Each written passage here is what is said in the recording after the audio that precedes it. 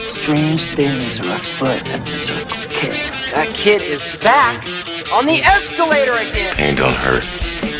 Is my boomstick! Game over, man. It's game over. Welcome to the Bargain Bin. He is your host, Ben Mason. And he is your co-host, Sandra Luketic. And today we're talking 1992's Under Siege. As always, we assume if you're listening to this episode, you have already seen the movie. I have seen this movie a lot. Not recently, but back in the day, this was regular rotation for me. Are you a Steven Seagal fan? No. Me neither. He is terrible, dude. I don't understand how he got the status that he has. Had. Oh, okay, fair enough. Hard emphasis on had. I mean, I would still say has, just in the sense that when people talk about like 90s action, he still comes up as a name. Yeah, but he tried to hang on and failed miserably. Yeah, he definitely didn't have as long of a tenure as the other guys. No, he's also turned into a fat sack of shit who doesn't do anything in his movies. It'll be like starring Steven Seagal, and he's just in a chair the whole time. Like he doesn't do anything anymore. However, early 90s, you have stuff like Under Siege, of course, Above the Law, Out for Justice, Marked for Death. These are all amazing action movies. But I really wanted to tackle a Seagal movie because we haven't done that yet. And I think this is the best one he's done. But I also picked it because of the rest of the cast, who I think we both very much appreciate. Yeah. I mean, I feel like that's almost a necessity with Seagal, is to have a fantastic cast that's going to carry him through the rest of the movie. Yeah, that's a great point, because Mr. Zero Charisma here is not doing anything on his own. He's doing something. Yeah. I just don't know if we can really establish what that is. I don't know. He's decent at martial arts. I wish he would speak properly and not whisper all the time. I'm a cook. What? Okay, this is the biggest thing that bugged me throughout the entire movie. I'm just going to do it right now before we get into the plot. Okay. Is he using an accent? And if so, what accent is he using? And why doesn't he stay consistent with it throughout the movie?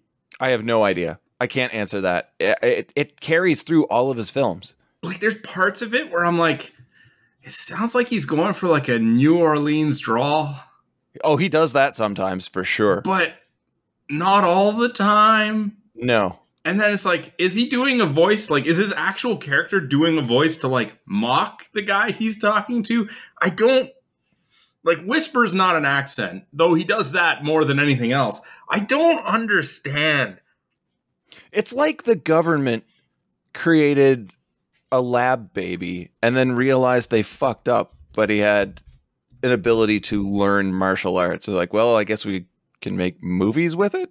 Does he have an actual accent? Like, I don't know if I've ever seen him in an interview or anything. Or does he just have like a straight American accent type thing? I don't know. If he spoke at a reasonable volume, I think you might be able to hear something consistently, but the way he speaks, like I said before, is in such strange whispers that I think an actual accent wouldn't really come through. So you're getting bits and pieces of nonsense that just formulate the Seagal speech, whatever it is. I don't know. This movie would have been better with Jimmy Bennett. No, it wouldn't. Fuck Jimmy Bennett. Don't even say that. Want to hop right in here? Yeah. All right. For an action film, we get a beautiful opening shot, which I'm not used to. I love this helicopter shot of the battleship USS Missouri. Well, in name only. It wasn't that ship, but namesake. I'm terrified of the ocean, but just seeing this massive battleship cruising through and just seeing the water rush up along the sides, it looks fantastic. It's a great establishing shot for what is the majority of our film. Multiple cuts show us the daily operations on the ship and give us some intros to the cast, notably Casey Ryback, played by Steven Seagal. Crew members are prepped and dressed for the birthday celebration of Captain Adams, played by Patrick O'Neill.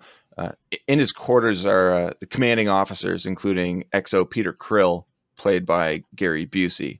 And now we know why you picked this movie. I love Gary Busey so much. It's not a secret. Oh, he's so good. He's so good in everything. Like, okay, I don't remember a lick of this movie from when I saw it as a kid. Like, not even the slightest.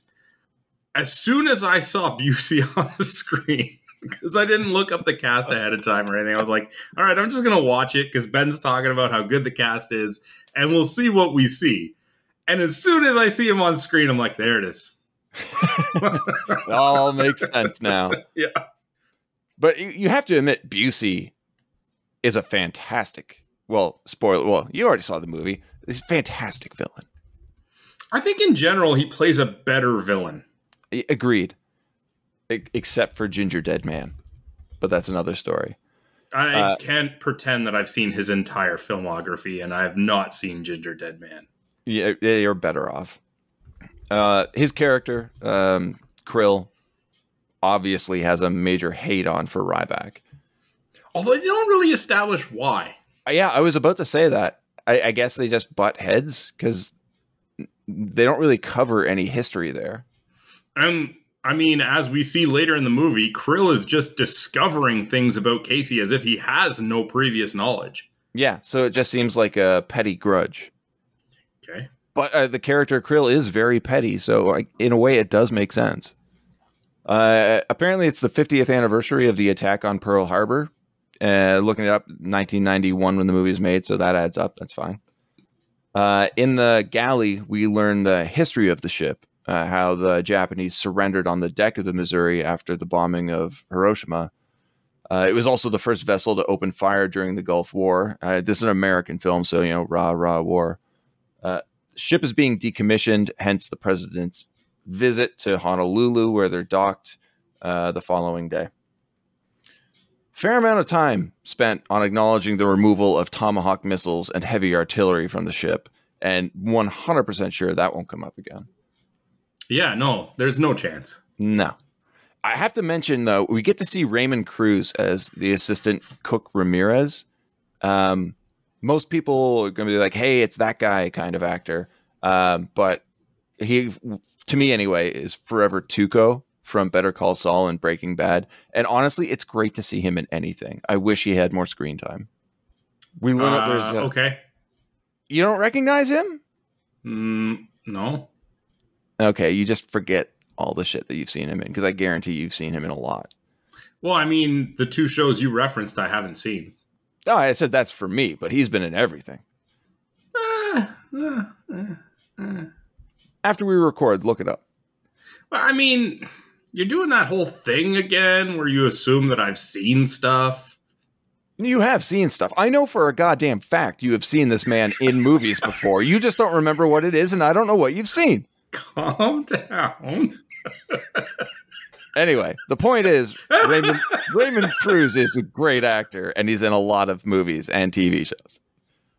We learn that there's a surprise party in the works for the captain. A helicopter's flying in, and one of the passengers is Jordan Tate, Playboy's Miss July 89. Despite objections about civilians being on the boat with nuclear weapons, which I think is a valid complaint, Krill states that the helicopter must land. We only see this guy once, this officer once, and I'm like, yeah, everything he is saying makes perfect sense. Like, don't bring civilians on board. We have nuclear weapons. We need to get them off of here. Also, we're going to be meeting the president. Probably a bad time for guests. Nah. No. It's nothing, nothing inconspicuous going on here. Yeah.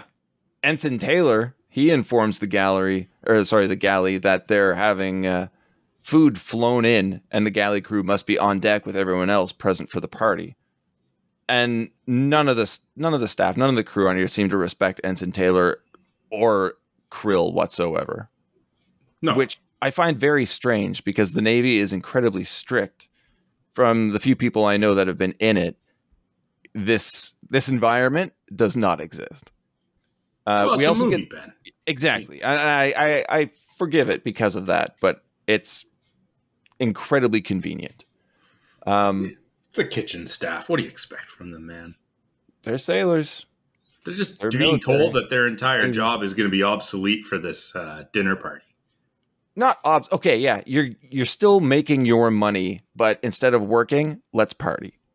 Yeah, I mean, I don't know why they're so resistant to it, just in general, because it's like, whoa, hey, I get my money, and as a night I don't have to cook and I get to party?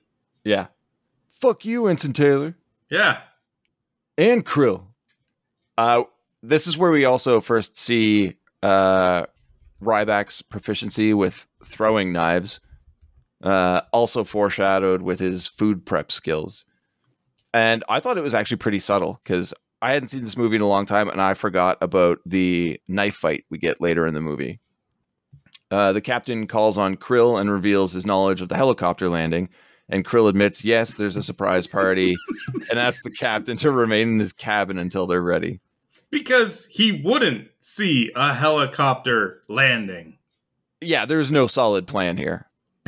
It's like, well, I don't remember approving a helicopter landing, which they even did reference when they were talking to Krill earlier. Like, you gotta run this by them. Like, that's not cool. And even if he didn't, it's like, look out the window. There's a helicopter. It's landing. Do you hear that? Sounds like a massive transport helicopter next to my window. Yeah. If you can't hear that, we shouldn't be retiring the missiles. We should be retiring the deaf captain. Yeah. That's where it makes me just want to replace the captain with Lloyd Bridges from Hot Shots. I don't know if you've seen that. I don't know. Maybe. Senile senior official. I know I've seen Hot Shots Part 2. Not as good, but very funny. Yeah, I don't remember, man. Anyway, the helicopter. No, yeah, that's what we were talking about. On board is a blues band, food servers, and Miss July. Then a quick cut to a showdown between Krill and Ryback in the galley. The crew forced to leave, of course, to attend the party. Ryback punches Krill in the face and then is locked in the meat locker with a private left to watch him. I love how Krill insults him. No wonder you're a cook. You can't punch. And it's like, dude, you're bleeding. It's a nasty gash on his face. Yeah, you got hit once and you got a nasty gash on your face. I mean, okay, yeah, you're probably trying to save face and sound tough, but I think he can hit. Yeah, also dropping that out-of-place F-bomb didn't really work. It definitely solidified him as a piece of shit, though. I mean, we already knew that. Yeah. But Busey is 100% in this role. Mm-hmm. And that's the thing, too. Seagal acts the same in every movie he's in. Mm-hmm. So he's just kind of like a placeholder. I don't really know, but everybody is acting their asses off around him. They probably have to. Oh, they have to, yeah. Although they pick up the pace here, man. They probably loved working with him, though.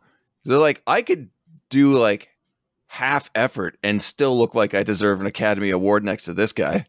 Yeah. Back on the helicopter, we get some character building, which is nice.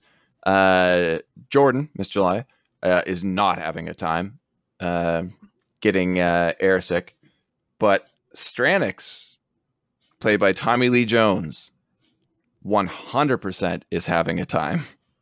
Yeah, I loved this character immediately. It's impossible not to. He is so charismatic and so positive about everything.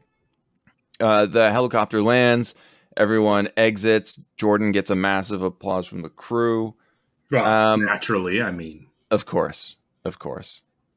Ryback, locked in the meat locker, tries to talk sense into the private. I didn't mind these back and forths we get between the two. It's nothing special, but I don't know. No way the privateering that guy through the fridge door. Oh, fuck no. Private, you got shit for brains? What? What remains?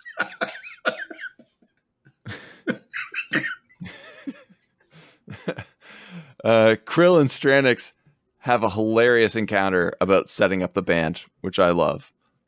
Stranix just rambling on and on about like how music's my life, rock and roll's my life, blah, blah. He's like, set up the band over there. Over there? Over there. Okay, rock and roll is my life. Just a good guy having a good time. He's having a party all of the time. I kind of wish that this band version of him was a character that was in the movie throughout. Me too. But I don't dislike his character throughout the film. It's just this performance had me smiling every time he was on screen. Yeah. Would have loved it if just like Miss July, he was just like another victim, another captive, and we got to see his positive attitude throughout this scenario. Honestly, that would be a really good B plot, man. If it was like after shit goes down, Mercs have the boat. You've got Ryback doing his thing, but then you've got Jordan and Billy Stranix in the band, like grouping together and trying to do their things as civilians with no military knowledge. I think that would be really fun. Mm-hmm. Speaking of Jordan, though, she takes too many pills for her air/sea sickness and passes out. Is it or too not yet. many, She doesn't or pass is it out yet? Is it too many, or is it implied that she was given like not actual motion sickness pills, but like sleeping pills or something? I don't know, because she was supposed to take 2 and she took like 5. So it could go either way. A completely different movie. If she OD'd and took the whole Miss July is dead in the cake. Or Ryback kicks the cake over and this naked woman falls out and is like, yeah, that adds up.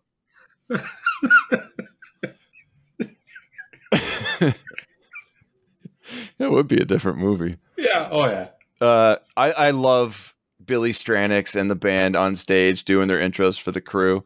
Bad Billy and the Fabulous Bail Jumpers. Great name. But I gotta say, when we see them performing later, who the fuck is the other guy singing? I don't know. He's just there. I don't see him on the helicopter at all. And it was like, Bad Billy Stranix is not the singer for the band? Not always, no. He just plays harmonica and dances? Yeah, sure. I always found that confusing. Anyway, crew's having a blast. And like they're going in for massive cups of punch. I thought the punch would have been spiked or something. Honestly, I think that would have made more sense. Well, I thought immediately when they said the food is being flown in that it was going to be like drugged. Exactly. Not necessarily like to poison the crew, but like how better of a way than to have all this crew like knocked out on tranquilizers. Exactly. The plan that unfolds here, I really enjoy, but it could have been tweaked so much more in a few different places, that being one of them. More servers walk throughout the ship, handing out hors d'oeuvre to the crew who are still working.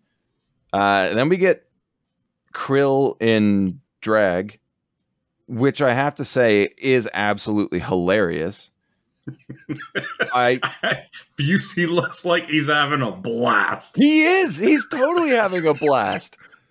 And I like the reaction of the crew here because they all hate him and they're completely stunned seeing commanding officer Krill in drag dancing around with giant fake breasts and a wig and a skirt and everything.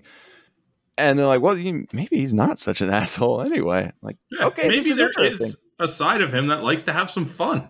Yeah, exactly. A great way of kind of subduing the crowd and making sure that no one becomes suspicious, even though I guess there really isn't reason to. Yeah, there's nothing suspicious about this scene. Yeah. I do like Ramirez freaking out, though, when he finds out that Ryback is locked in the meat locker. Which we never really get back to with him. I don't know. It feels there's a few things in this movie that I feel like were written out of the script that could have actually filled out the plot a bit more. Krill and Dahmer, security from the helicopter, played by Cole Meany, they enter the captain's cabin. Billy Stranix asks the crowd who the highest ranking officer in the room is, then shoots him in the head upon his reveal.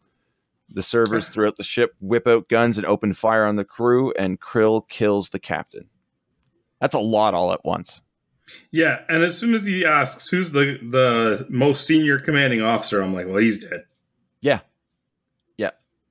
Like, the tone in the movie switches so quickly, but is done so well. Honestly, 1992 action movie, I'm impressed already. It's not just like a fluff piece. It's really good. Ryback tries to convince the private that they're hearing gunshots and should check it out. Again, the whispers. Terrible, terrible whispers. The crew are led into rooms, and the doors are then welded shut behind them. I have to say the crowd control from Stranix here is absolutely terrifying. Where if any of the sailors try and break line and run, not only will they be killed, but they will kill the person next to them.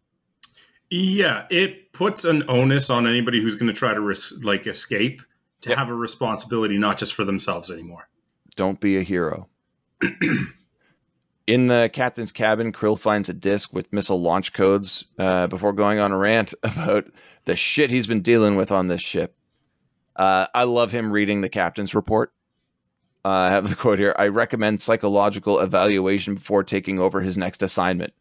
Now, Busey is still in his drag, except he's got the wig removed, but he's got like overemphasized makeup on his face and everything, and just looks over at Tommy Lee Jones at Stranix and goes, "Do I look like I need a psychological evaluation?" And Stranix just pauses. Not at all. Not at all. No. I have to say right here, the music in this film is perfect. The storytelling is fantastic. The music building tension and unease works perfectly in this. Something I find is missing in most early 90s action films. It's normally foreboding, doom, or rah, rah, let's go hero. And here it's actually used to increase suspense, no matter what the scene is. Krill, Stranix, and mercenaries take over the command room, finally now in complete control of the ship. That seemed relatively easy. Do you think? Well, I mean, it was well planned out, and really the only thing they could have done to improve it was, for example, like drugging the crew, because then you're like, you have zero resistance. Yeah, I agree. Ryback's guard finally calls Krill to ask what's going on, but is reassured everything is fine. The gunshots that they thought they heard were party poppers. And how stupid are you? Very stupid. And Krill's sending someone to relieve the private. And very quickly, 2 mercs arrive and kill a private, but Ryback kills them and escapes. It's a pretty solid action scene here. I really enjoyed the stealthy violence. Very well done. And a really cool idea for Ryback to make this homemade bomb in the microwave trick. But there's no fucking way that would work. How so? Well, it would probably explode. But his plan, where he sets the timer to the exact second that people are going to be in the galley, that he doesn't know is actually going to happen. I think you missed a big part of this, dude. Do tell. When they go down, check in the kitchen, what does Krill say? Because all the power's out. This happens, go check the breaker. That's a good point. So it's most likely that what Ryback did, especially easy if you assume that the microwave is one with those old dial timers, is turn the breaker off so all the power's off, and then set the timer so that as soon as they put the breaker back on, because they're like, oh, we just got to turn the lights back on, it turns the microwave on as well. So what you're saying here is I'm a fucking idiot. Nah, you just missed something. Oh no, it's fine. I think there was a scene where Ryback actually said it, but you didn't catch it because it came out like, how are we going to do Yeah, probably. There are times I had to turn up the volume and then had like my head explode when the next person spoke. Oh, dude, I turned on the subtitles and they were just like, I don't know. Yeah. Subtitles just read shrug. No, I totally missed that. Great catch on your part, man. That makes a lot more sense. That Ryback was able to climb into the ceiling when the officers were gonna come into the fridge. But he couldn't do that to escape earlier when he was just locked in there. That's a good point. Never thought about that, because he does go up and over the door. Mm-hmm. Just break through the ceiling. I have no idea. That's a good plot hole. Anyway, the military sends an F-18 to look for the helicopter. Care to explain why? I would if I knew. Yeah. Why would they do that? I guess they had a record of a helicopter that wasn't scheduled. I don't know. I guess. You think they would have gotten to it before it landed like hours previously. Ryback finds the captain's body, and Stranix's men shoot down the F-18. Quite easily, yes. Yeah. A very interesting use of Jimi Hendrix's Voodoo Child here. Great song that the way it's used almost makes you want to root for the villains. And I think that's an interesting technique used by some directors. It's very similar to how they used Lynyrd Skynyrd in Con Air, where there's songs that are almost universally loved. And they play it over an event that you're supposed to despise, which minimizes your disdain for what's happening.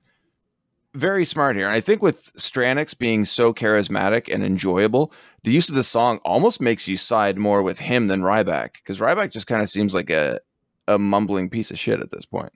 Well, what have they done to make you want to cheer for Ryback so far? Nothing.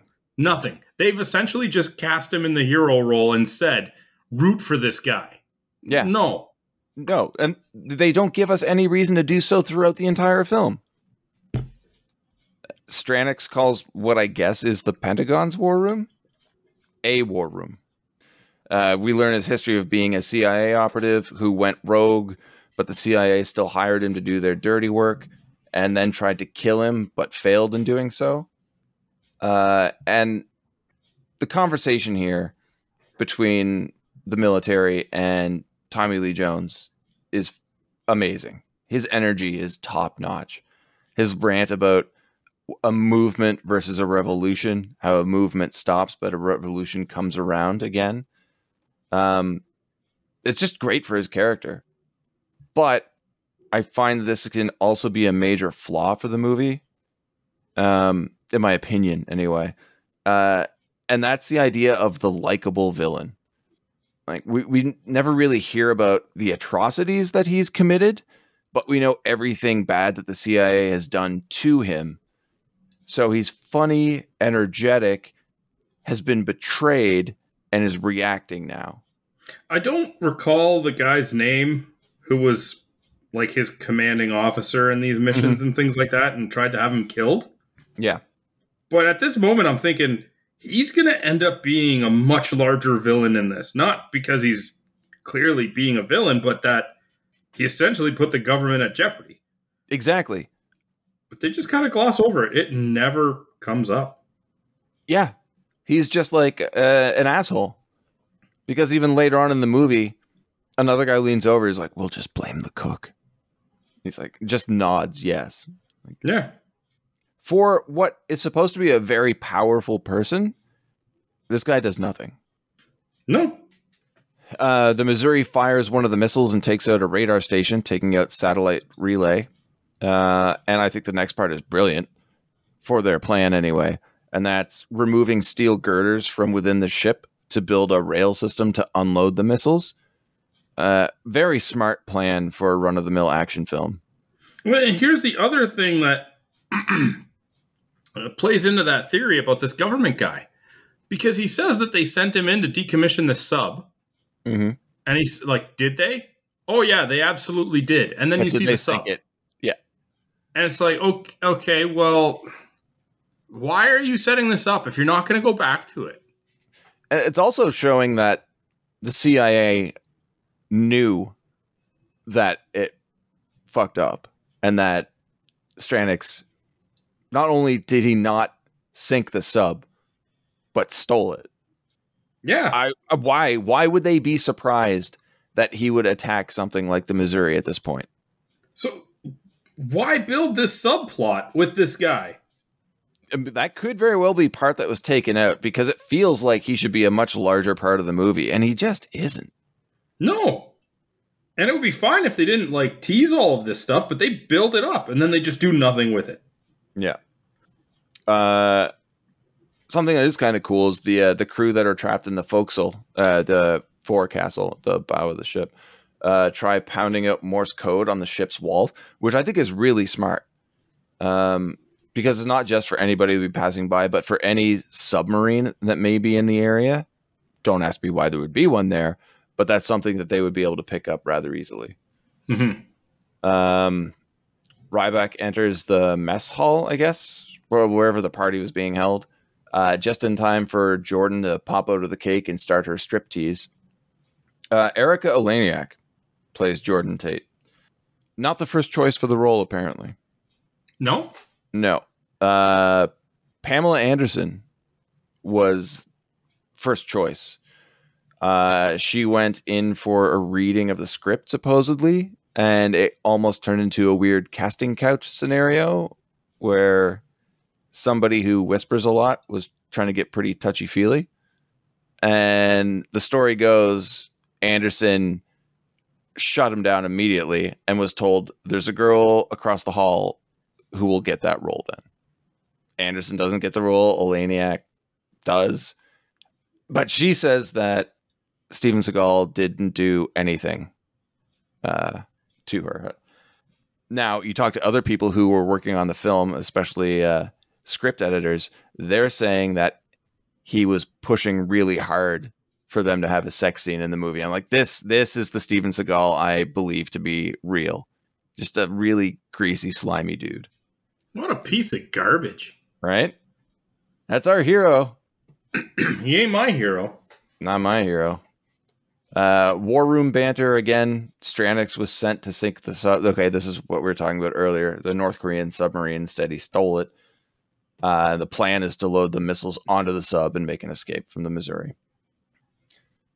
All right, we get the Jordan Tate locker scene. Oh, I should also say, Erica Eleniak, also on Baywatch, much like Pamela Anderson.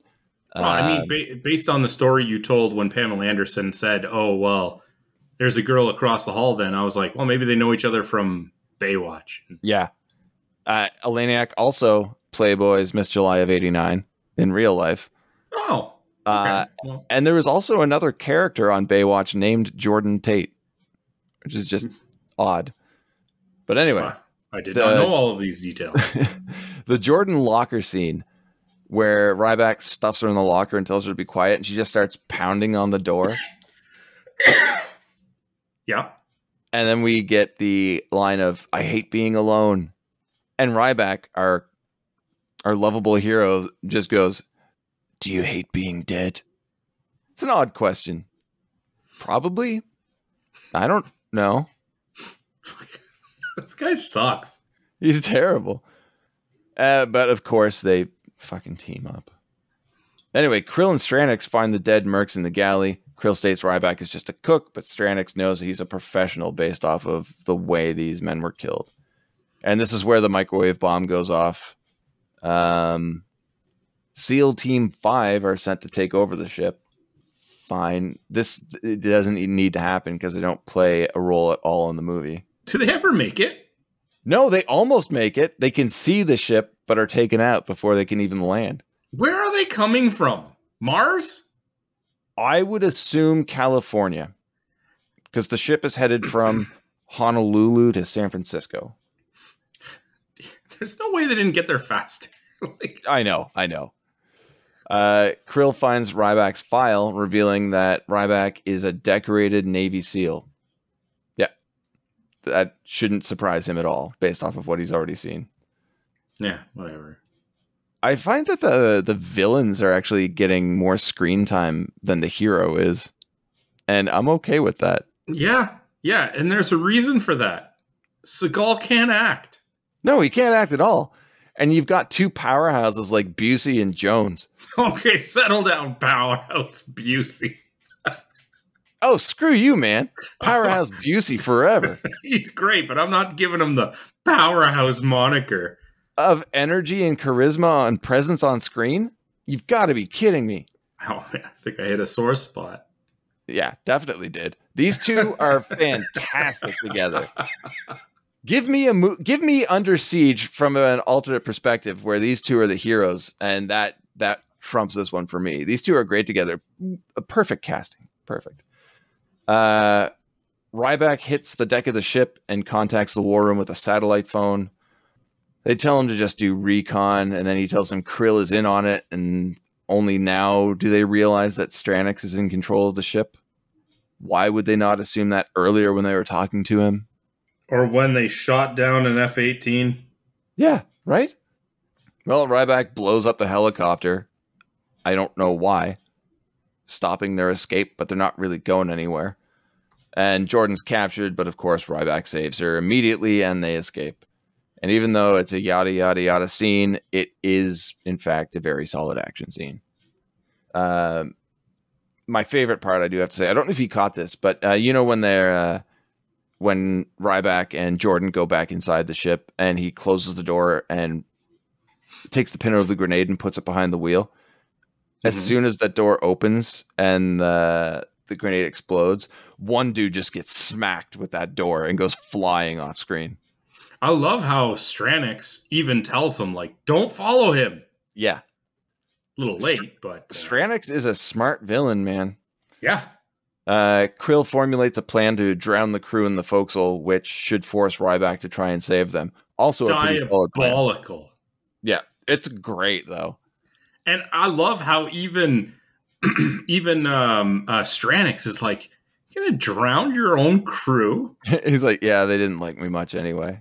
And you hear Cole Meany off screen go, sure they love you now. Yeah, oh, that was so good. I love how Ryback talks to Jordan like she's supposed to know everything that's happened as well. Completely forgetting the fact that she's been passed out in a fucking cake. Yeah. Look at these. They're building a railing system to offload the missiles. Be like, missiles? The fuck are you talking about? What's going on? I hate how he talks to her throughout like this entire movie. Even the first time like he's she's an idiot. Yeah, I'm going to give you this gun. It has a switch. One of them is fully automatic. It's like, this is way too long of an explanation. And just shut up. You have a terrified actress surrounded by gunfire and dead bodies. Don't talk to her like she's an idiot. Like, she's fucking traumatized already, and you're making things worse. Well, see, the thing you don't know is that's Steven Seagal's attempt at acting sympathetic. Yeah. I'd like to see him attempt acting in the first place.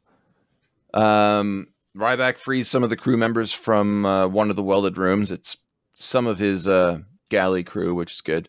And now we have a team of 8 people working together. They take out the ship's weapon systems, which I don't entirely understand how, because there's like a 30-minute delay on it. Did you catch that? Yeah. It's like we cut off the power and it has like a backup generator that's going to last 30 minutes. I don't know. Yeah, I missed that altogether.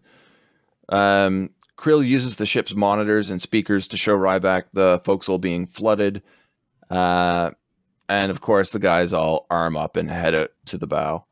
But how does Jordan know how to load a mag into an Uzi and turn into a complete badass in this one scene? Oh, because he told her about firing rates on one gun altogether. Anyway, I love how the crew even says to Ryback, you know it's a trap. And he's like, yep. But they're expecting me, not us. Like, so you're leading us in to get killed. You motherfucker. No. You get your whispery ass down there and get yourself killed. We're going to come up with another plan, you son of a bitch. I'll tell you what. You go in first, and if you need help, call to us. Can you imagine? We got your back. He walks out. They close the door and lock it. You're on your own, Casey. You your go food in. Sucks. You go in, and if you need help, you just call to us. And they can't hear him because he's whispering. I really need your help. Guys, I'm outnumbered. I'm just a cook. Sorry, what's that? I'm just a cook. You're a cuck? Cook. It's getting pretty hairy out here. What? There's a lot of people. Yes, okay. Very good. Best of luck. Anyway, it is a really decent shootout as the heroes make their way to the bow. And we get another call to the war room mid-shootout. They tell Ryback to do whatever he can to ensure the arrival of the SEALs. We get one of my favorite deaths in this movie next. The girder death. Do you remember that one? Where there's a guy at the bottom of the stairs and there's one of the shorn girders hanging from a rope that they were pulling to the ship's deck. And Casey just drops it on him and just goes straight through him. It's wicked blood and gore in a movie that really hasn't had that much yet. Yeah. But after that, we get one of my absolute favorite parts of the movie. It's like an hour, 10 minutes, and a few seconds in. And now tell me if you noticed this. Casey, Ryback, and Jordan are walking through part of the ship, and they're passing stairwell. Oh no, they come up on a stairwell, and a guy, one of the mercs, runs out, turns to shoot, but Casey shoots him, and the guy falls to the bottom of the stairs and dies. And as they're passing the stairs, another guy runs out through the same door, and Casey turns and shoots him, and the guy falls down the stairs and dies. It's the same fucking actor. I did not catch that. It's the exact same actor, and he's very distinguishable because he has a very shitty mustache. He's the only one that does. They used the same guy dying twice in a row, which leads me to believe the editors are like, fuck it. Ryback knives the hell out of a bunch of mercs. Action on point yet again. And it's shit like this scene why I think Seagal really could have been a bigger star. But man, that career just tanked so hard. Piece of shit. Anyway, Stranix panics over the loss of the weapon system. Submarines now arrived and takes out SEAL Team 5 in the helicopter with a rocket. It seemed pretty mashed together, but somehow they decently built tension here. Ryback makes a bomb out of an artillery shell and a grenade, climbs down the anchor chain into the ocean, and dismantles part of the sub with it, stopping it from being able to submerge. But one thing I do like here is that the mercs actually spot him and manage to injure him with grappling hooks. Now, I get like them spotting him and like just shooting the water and never seems to really work in movies. But the visual of men standing on top of the submarine, whipping grappling hooks at the water and then pulling out a chunk of his wetsuit is pretty intense. Yeah, I like that. I like that a lot. It looked great.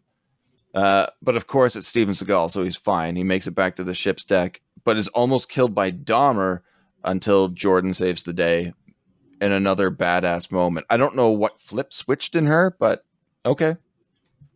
Yeah, and then, because earlier she says she has 2 rules. She doesn't kill, so I guess a good rule to have. Doesn't date musicians. Date musicians and doesn't like guns. Or no, it doesn't kill, you're right. Yeah, and then after she kills this guy, Seagal's like, next thing I know, I'm going to turn around and you'll be dating a musician.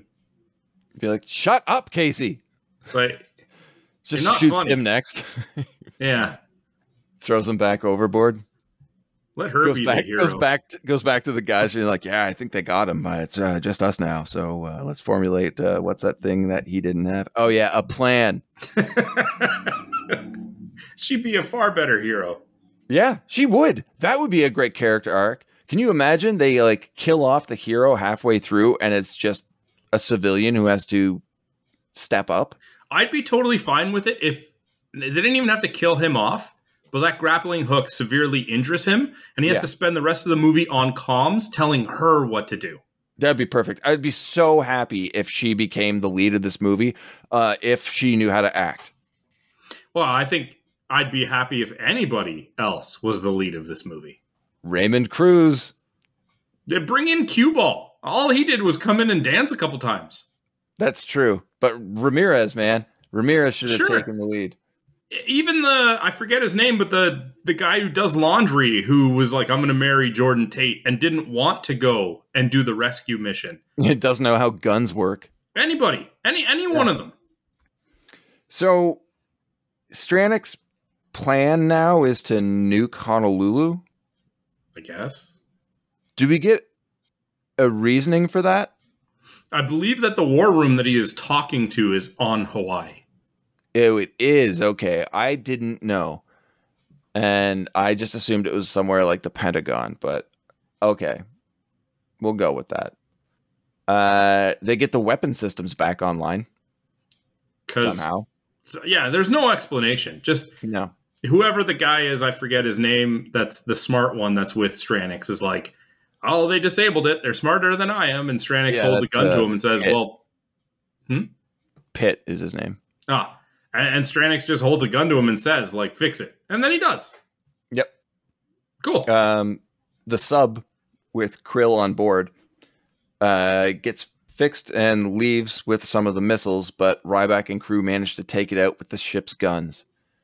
That seemed kind of rushed and didn't really fit the rest of the movie for me. But we do get some amazing acting from Tommy Lee Jones here when he walks out onto the deck when he sees the guns moving. And as they fire, he's blown backwards and he's grabbing at his ears, almost deaf. Yeah, Tommy Lee Jones is fantastic. Also, the reaction from Busey in the sub when he realizes right after the gun fires that they're going to die. The look on his face is great. Strannix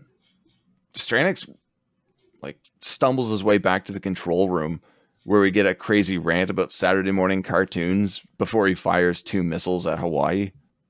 He's completely unhinged at this point now. I love it. Just watching him go crazy is amazing.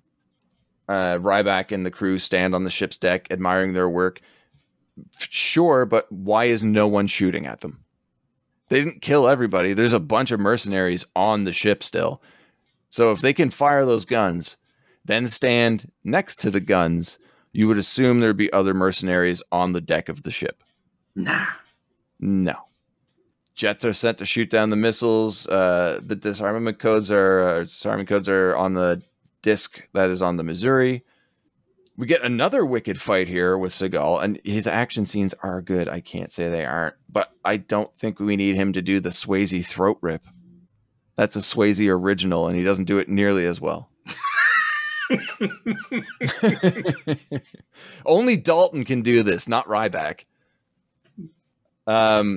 He wasn't supposed to do it. It wasn't in the script. He actually murdered the guy. Yeah. He was like, you know what? I'm tired of not being able to speak above an octave. I'm going to take this guy's throat out as revenge. Now you talk like me. Or you don't, because you're dead. Next up, confrontation between Strannix and Ryback. And this made me slightly confused, but very curious. The exchange of lines, Ryback saying, "You look familiar. I know you, don't I?" And Strannix says, "I think you do. Been a long time." And Ryback going, "Yes, sir. Been a long time." I don't understand. Is he supposed to be the guy that he punched? I don't know.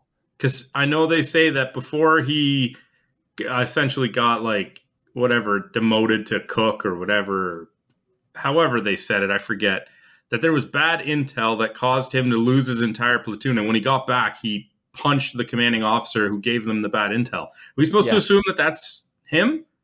I don't know. I want to know. I want that story. I really want to know what happened there. That's a wicked part of 2 characters of the movie that would make all of this make sense. So, but then wouldn't Strannix know his name? Yeah. And that's another thing too. So that can't be the case. So what is their connection? I don't know. Because they've never seen each other. to our knowledge, the best of our knowledge right now, these two have never met. But now they have. So where did their stories intersect? Like it's interesting, man. I want to know. But we don't find out. What we get instead is, I would argue, the best fight in the movie. A really wicked knife fight, which results in Stranix's eye being poked in, gets a knife in the skull, and Ryback throwing him headfirst through a monitor. Come on, Stranix. He should have taken him. I don't like how Stranix was treated in this fight, how the character was treated. Because he's supposed to be a badass rogue, and Ryback fucks him up with almost no retaliation. Like, Stranix is just getting cut, slashed every time, gets thrown over the table, gets his eye jabbed in, knife to the head, thrown through a monitor, and Ryback gets like a cut. They really made Stranix look weak when he seems to be anything but. Anyway, the Jets take out one of the missiles, but completely miss the other one, and Ryback uses a code from the disc and disables the last one, then releases the rest of the ship's crew and saves the day in a very fast wrap-up. Everyone celebrates on the ship's deck as they enter San Francisco Bay. We get a brief shot of everyone in uniform for the ship's decommission, roll credits, and movie. When he's getting the disabling codes from the office and he goes to read them back, he'd be like, did I read that back correctly? What? Yeah. I didn't hear anything. It's bad. I don't like that ending at all. But like pretty well directed movie, man. For the most part, it's a pretty well directed film. There's only one big glaring issue with this movie. And what's that? the protagonist. I don't know what you're talking about. Honestly, this movie could have been phenomenal if you cast somebody good in the lead. Yeah. Yeah, it really could have been a fantastic, like, 5-star action film. And honestly, even with Seagal as the lead, I'd still say it's like, I'd give it a 4 out of 5. I mean, it's solid because of everybody else in it. Yeah, even Erica Eleniak and her, I want to say bad acting. It could just be the character itself, but she seemed kind of weak in the movie. But that also added to the rest of the characters in the film. So, no, I think it would have been more of a part than he did. Super easy to find a better cast for this. You're not going to recast Busey and Jones, are you? No. Just recasting the lead. Okay, yeah, for sure. But maybe like Willis. No, you picture Bruce Willis as like a Navy SEAL. Yeah, I think that the whole idea is you show up and you start this movie, and you can say what you want about Steven Seagal, but he's not a little guy compared to the rest of the cast. You see him as the cook, and you're like, that's not just a cook. You need somebody that looks a little more unassuming. I guess, yeah. I don't know. I think this could have been a great vehicle for like a lesser known actor. Yeah. Because you look at the big ones like Arnold. Yeah, Arnold the cook. I don't think so. Yeah. Van Damme, no way. I'm just thinking somebody with a smaller stature. Yeah, that would make sense too. Do you know Kane Hodder was in this movie? No. Yeah. Really? Apparently he's credited as a commando. I didn't see him once. But the director, Andrew Davis, does have some pretty fun action movies under his belt. Like he did The Final Terror, Above the Law, The Fugitive, Chain Reaction, Collateral Damage. I'm pretty sure his work with Tommy Lee Jones on this movie led to Jones being cast in The Fugitive. And that movie's fantastic. Just trying to think who would have been a better casting choice for the lead. You're going to have to ruminate on that one for a while. I can't think of anybody myself right now. Please. Keanu Reeves. I'd take Keanu Reeves. Sure. Why not? Yeah, it's not that bad. It's not a bad idea. I mean, this is the same time as like Point Break, right? Yeah. Fucking get Swayze. It's Swayze. Perfect. Swayze. I would have loved it with Swayze. Yeah. Patrick Swayze is Casey Ryback. I don't care who. Like, it could have been like an Emilio Estevez. Let's not go crazy here. Dennis Leary. I don't care. Dennis Leary? Sure. Why not? The monkey from the MVP movies. Air Bud. Air Bud, sure. He speaks louder than Seagal. Honestly, I wouldn't be surprised at some point to see a movie where a golden retriever fights Gary Busey. You could get Iz McQueen. Iz McQueen comes out of retirement. That'd be great. Well, Gary Daniels would have been fine. Well, but then he wouldn't go on to do Firepower the following year. Yeah, you're right. We can't have that. We need to keep that treasure. Yeah, because, you know, like, if he did Under Siege, he'd be way too big to do Firepower. Yeah. Yeah, that's true. William Zabka. What was he doing? Do it. What was he doing in 92? I don't know.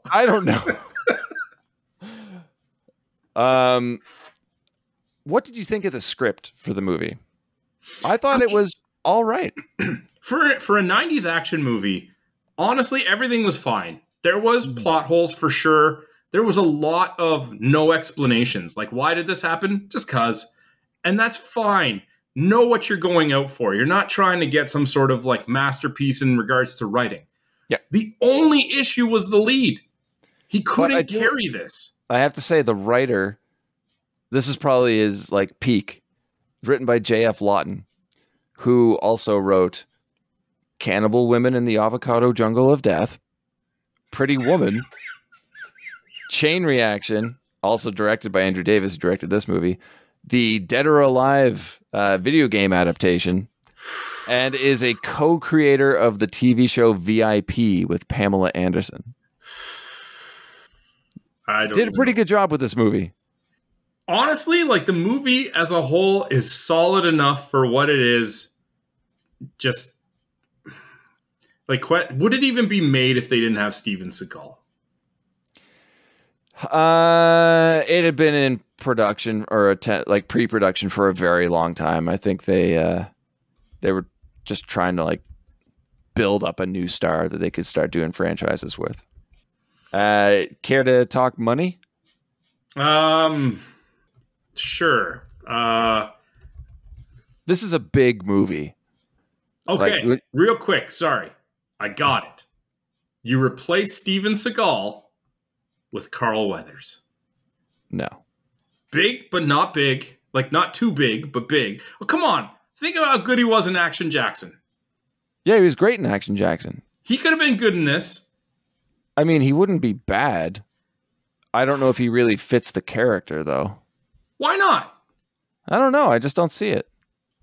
A former Navy SEAL who is a cook. I don't see the issue here. But the character, like, Carl Weathers has a great personality. The way this character is written would mute that, so he would just be an emotionless asshole. I don't think so. I think a lot of that emotionless asshole garbage was because Seagal couldn't do any actual acting.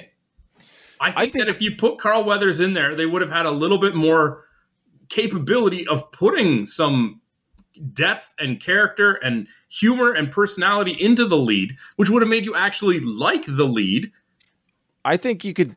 I could see Bill Duke, for sure. Yeah. I think Bill Duke would be pretty good. But I would also like to see an older Ryback.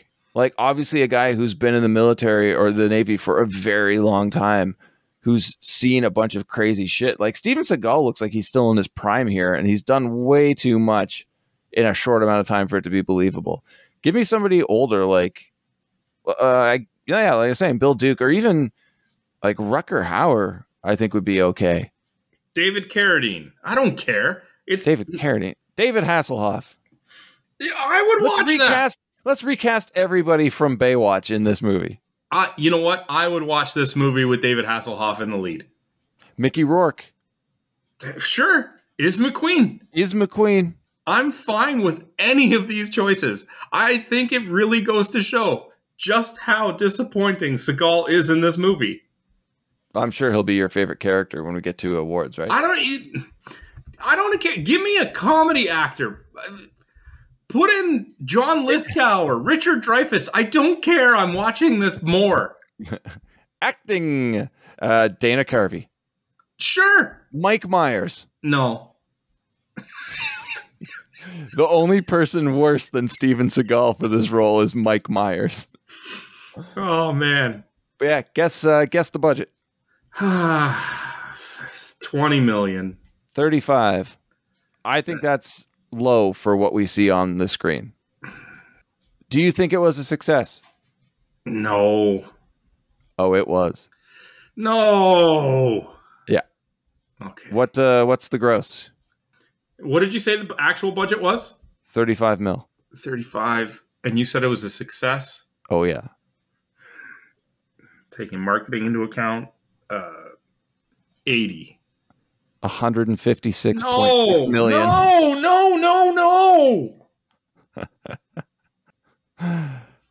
That's good.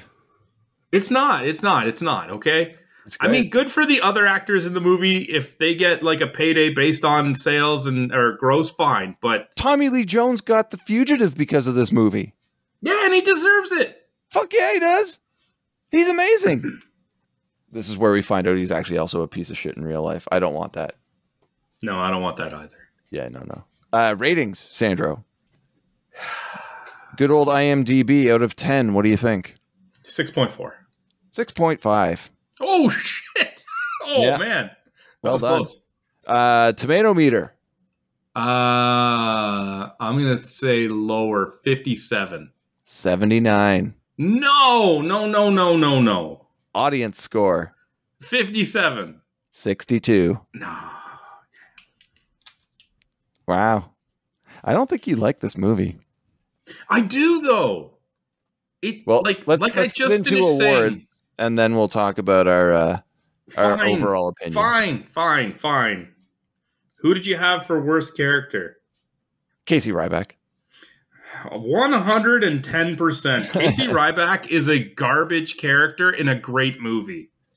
Yeah, and it's not just Seagal's performance. The character is not written well, which makes no sense when you look at the rest of the movie. The supporting cast, like Ramirez, is so much more likable than Casey Ryback and has maybe 30 seconds of screen time. Yeah, he could have been the lead. Exactly. That's what I was saying. This is one of those cases where it's absolutely not just the actor. Yeah. Because, yes, there was some writing issues. But I feel like Steven Seagal had some influence on how this character was written, how it was performed. I guarantee you there was some improving because he just didn't like the script of how it was written. Seagal wrote his own lines. Right? I mean, maybe the director couldn't even hear what he was saying and was like, I guess that's what we wrote. I don't know. Like, we'll wait for sound editing. Like, got to turn up the volume on Steve. But it is absolutely one of the easiest, worst character picks I've ever had. Yeah, because it isn't just one of those, because of the acting or because of the... No, it's all of it. I love how this applies to both least favorite character or just worst character. Because definitely least favorite, but you look at everyone, by far the worst. Yeah, and also, if it was the old worst performance award, Seagal would have won that anyway. Yeah. Favorite character. Okay, this is just stupidly easy. It's Tommy Lee Jones as William Strannix. Yeah.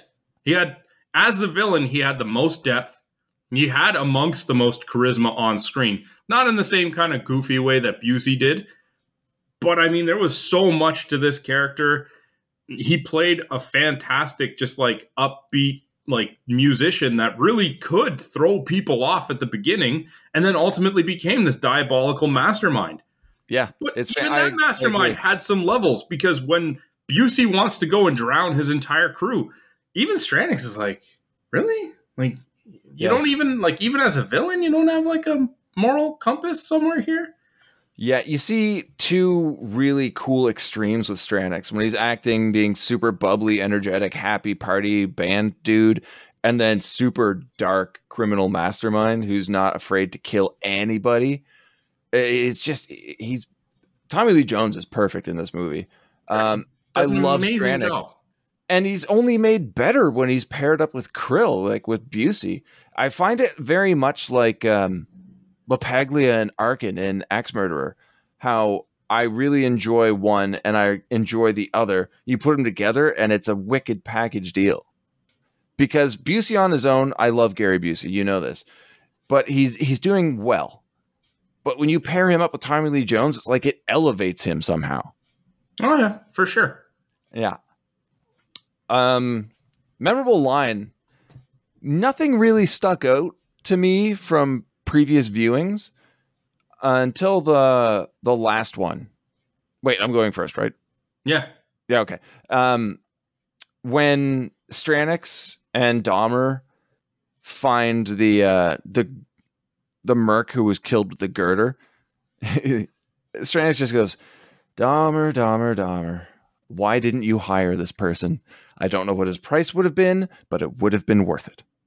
Yeah, that was a good line. I remember it is a good line, but there's a lot of good lines. I just don't think there's a lot of great memorable lines. What did you pick? Mine was easy, and I hate that you brought it up while we were talking, because it is Busey in half drag when he's like, do I look like I need a psychological evaluation? It's just like, I'm not going to forget that. Yeah. I mean, you got to take the drag connotation out of context here, because that does not work today. But it's the look on his face. He looks insane. Yes. And, obviously it's not just because he's in drag, but it is also like, you got to see the context of the scene, because he's flipping out reading this like report of his mental stability. Oh, he's already snapped at this point. It's a great scene and a great line. That's a good pick, man. Yeah. Memorable scene. I have nothing written down. No? Nope. I have two. And that's from two different periods of my life. I honestly tried thinking of what I would put down for most memorable scene, and I got nothing, man. Okay. I'll just go ahead then. Younger me would say Erika Eleniak coming out of the cake. Okay, yeah. Because I saw this movie in elementary school, and I'm like, what the fuck's going on now? Today, it's... I don't know what this is, but I like it. Yeah. Today, it's Stranix's death scene. And not for a good reason. Because like I said, I feel like they really shit on the character they were building up the entire movie by having his ass kicked so easily and then just murdered repeatedly in like a couple of seconds. It really took the wind out of the sail, and a protagonist beating the antagonist should make you feel good, but it was the opposite for me. I felt like he got the short end of the stick. It should have been a much more even fight with, of course, Ryback coming out on top. But it felt like after spending an hour and 42 minutes or so with Stranix, they just kind of tossed the character aside as if he wasn't a threat at all, even though they told us for the entire time that he was. It doesn't sit with me well, and I can't shake it. So that's why that's a memorable scene for me. Okay. I guess maybe the only one that I could potentially have as a shout out was when they did pull out the hook with his part of his wetsuit on it. Yeah, that's good. Like, that was a great visual for an action movie in general. But honestly, a few weeks from now, I don't know if I'll remember much of anything in this movie. Yeah, that was a very unique scene that you don't really get in action movies. I think the only thing you could really compare it to is Bruce Willis in Die Hard having to like bandage up his bare feet after walking through the glass. Oh, fantastic. Iconic. Yeah. And it's just that where you see like, okay, like our guy's getting pretty beat up here. Well, because he's not a perfect hero, right? Exactly. But you watch this movie, and at the end of it, Ryback's like not even got a scratch on him. Yeah, just the cut from the knife and what's going to be a massive scar on his back. Yeah. Like, you watch other action movies of the time, Stallone and Schwarzenegger movies, they're at least hurt. Mm-hmm. Right? I mean, I think of Stallone at the end of the Rocky movies. He's usually got a bloody lip and a fat eye. Like, fuck, could you imagine a conversation between Stallone and Seagal? the mumble versus the whisper. Yeah, it would be the most confusing thing to fucking decipher in the world. Okay. So you recast not Ryback. You keep him as Seagal, but you recast Stranix as Stallone. Well, I look like I need psychological evaluation. No. You keep Busey in there. What's wrong with you, man? I guess. So what you're telling me is you're not going to watch Under Siege 2 Dark Territory? Wasn't even the lead recast in the second one? No. No? Yeah, no, I'm not watching it. Seagal. I don't think I want to ever watch another Seagal movie again. But this time it's on a train. I don't care. It has Kurtwood Smith. Ooh, I do like Kurtwood Smith, though. And Everett McGill, who played the werewolf priest in Silver Bullet. All right, he was pretty good, actually. Katherine Heigl, Eric Bogosian as the villain. He's good. Again, they cast decent actors around Seagal. It's because they have to. Like, you can't have him actually just carry a movie. No, you can't. He sucks. Yeah. Like, when I was a kid and I loved action movies, I was a big fan of all of them. The Arnolds, the Van Dammes, the Stallones, all of them. And I never got into Seagal. I just didn't get it. I didn't care. Yeah, no. I didn't know how he was something. I enjoyed some of his movies, but when you start getting a shit like On Deadly Ground, you're like, But I would like to let you know that as of November of last year, it was announced that they're rebooting the film series. What film series? Under Siege. A new lead, though, right? It's HBO Max, so I don't think they have a working relationship with old fat Seagal. Oh my God, old fat Seagal. Yes, do that. I've seen like one other Seagal movie. I don't even remember which one it is, and I hated it, and I'm good. All right, that's fine. Okay, what are your closing thoughts on Under Siege, man? Oh, this movie's fucking awesome. It's great. I love everything about it, and that includes ripping on Seagal's performance. I'm really, really glad to cover this now. I will take any excuse to watch this movie again. I think it's a blast.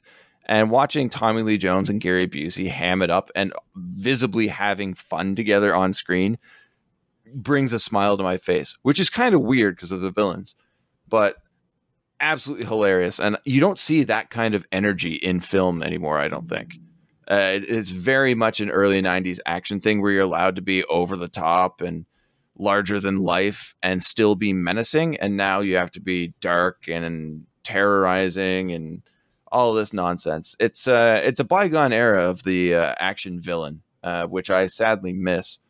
But the action is top notch. The writing strong and weak in different areas, but overall it puts together a really good story. It's an hour 42 minutes, hour 43 minutes, which, I mean, you could probably trim it down to 90 and I wouldn't complain, but it's fine. It's a lot of fun, and I totally recommend this movie to anybody who likes action films. It is a time capsule for sure, so don't go in expecting like the Avengers or anything, but it's a really fun one location action film. You? So I do like this movie. And it's for every reason other than my ranting about Seagal. They really do bring together a fantastic cast. They have a decent plot for an action movie that I would have just lapped up as a kid if there was a better lead, without even question, like easily. That being said, even with Seagal in the role, I didn't mind watching the movie. It was just kind of more of a waiting until his scenes were done to get to the good stuff type of like mentality. So I would recommend the movie, but it's just with the most awkward asterisks I've ever had in a viewing. Yeah, this movie feels better than it should. Yes, and it should be better than it is. What?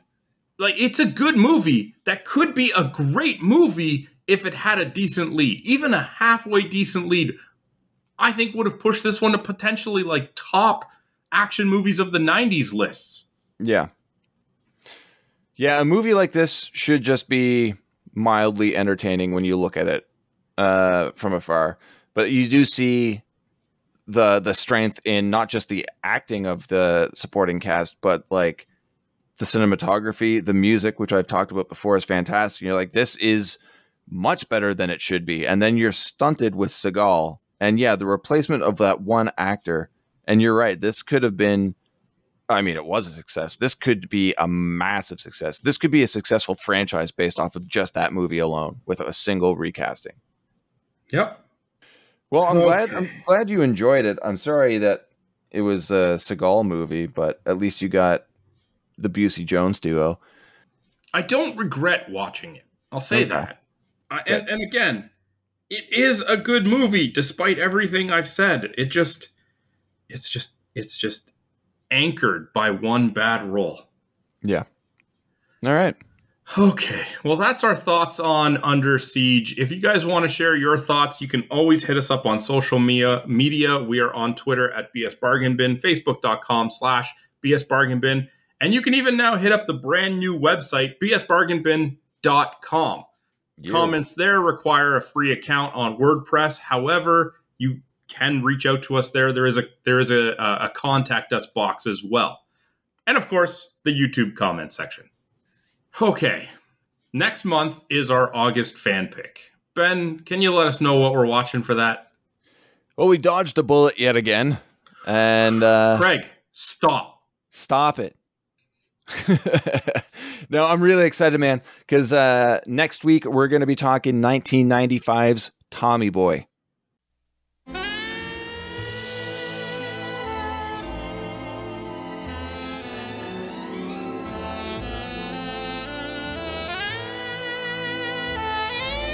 Holy shnikes.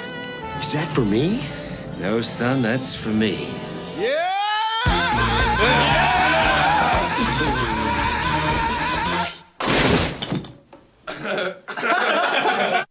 You know, a lot of people go to college for 7 years. I know. They're called doctors. There's always has been, always will be, a family firm. Oh, son of a... Someday my son will run it. Luke, I am your father.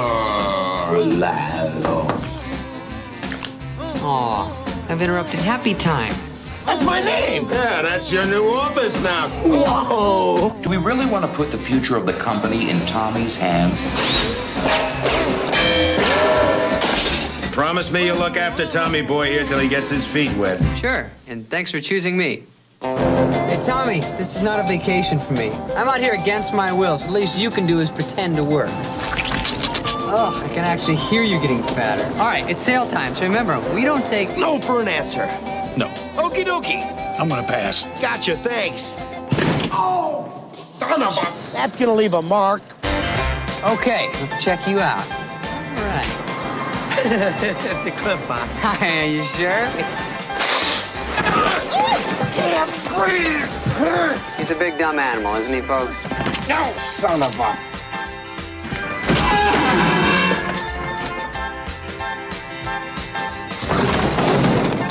What'd you do?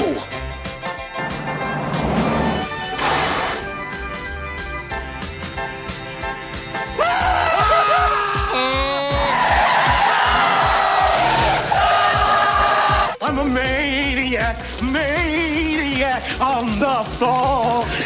Did you eat a lot of paint chips when you were a kid? Why?